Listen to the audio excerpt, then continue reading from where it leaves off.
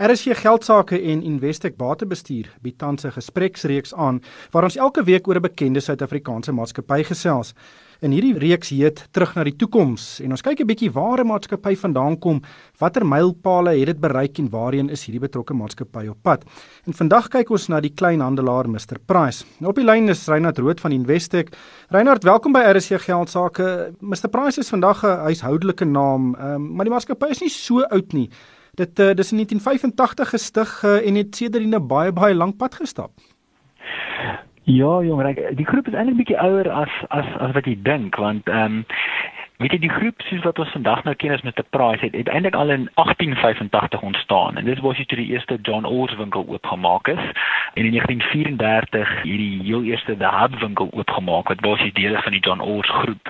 Maar jy is reg soos jy sê, in 1985 het die voorganger van Mr Price soos hom nou vandag ken, basies oopgemaak toe Laurie Chapini en Stewart Cohen besluit het om 'n winkelgroep te begin wat modieuse klere verkoop teen redelike pryse.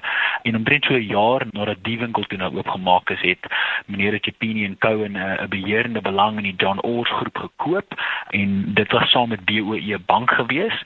En die groep het toe is eintlik aan die einde van die 80er jare genoteer en in die vroeë 90's jare het die stigters toe BOE se aandeel toe nou uitverkoop en basies beheer oor die Mr Price groep gekry.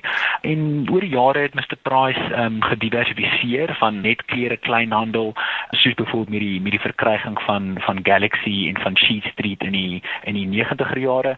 En die eerste Mr Price home winkel het basies al so vroeg oopgemaak as 1998. Ja, die eerste winkel was ironies genoeg in die ou Bykers koekiepakhuis in Durban. En soos jy sê, hulle het 'n baie ver pad gestap. Vandag is daar meer as 1150 takke. Wat is Mr Price se wenresep? Daar's vir my 'n geur van Pepkor of Pepstores in die maatskappy, maar wat doen hulle reg dat hulle so vinnig kon groei? Mr Price het oor die jare gestand gedoen aan die stigters se doelwit van bekostigbare mode en dit is basies waarvoor hy bekendheid verwerf het onder menige verbruikers. Die groep het suksesvol uitgebrei na ander gebiede soos sporttoerusting en soos huisware.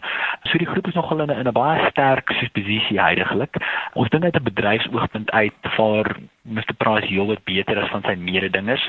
Sy verhandelingsdigtheid word elke jaar net beter en beter. Ons dink die groep het baie groei geleenthede. As jy kyk soos Afrika verkope is basies net omtrent 9% van sy totale verkope. So daar's definitief baie soos potensiaal om dit verder uit te brei en daai area groei definitief baie vinnig. Die groep het ook begin uitbrei na lande soos Australië. So daar lê nogal heelwat groei oor en jy weet die bestuurspan is absoluut uitstekend en dit basies doen waarin dit goed is en dit is basies bekostigbare modieuse klere waarvan verbruikers hou. En dit was Rhynhardt Roodt van Investec. Driekus, soos hy nou daar gesê het, uitstekende maatskappy, maar hy's duur. Hy is bitterduur, ryk, en dit beteken dat as hy soos Jan Brands ewe skielik die mark sal teleurstel en nie dubbelsyfer groei ewe skielik lewer nie, gaan die mark hom straf. Pragtige langtermyn storie, ek sou hom graag langtermyn wil besit.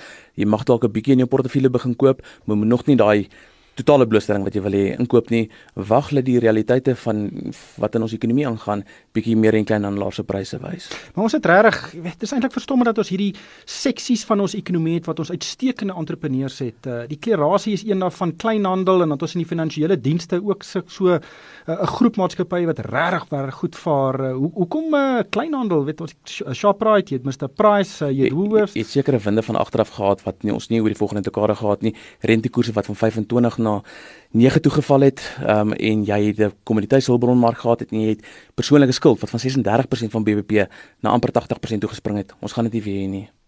Ongelukkig het die tyd ons ingehaal en ons moet groet. Baie dankie aan Driekus Kombrink van Capicraft dat jy ingekom het vanaand. Dankie Ryk, dankie luisteraars. Dankie, lekker donderdag aand vir almal.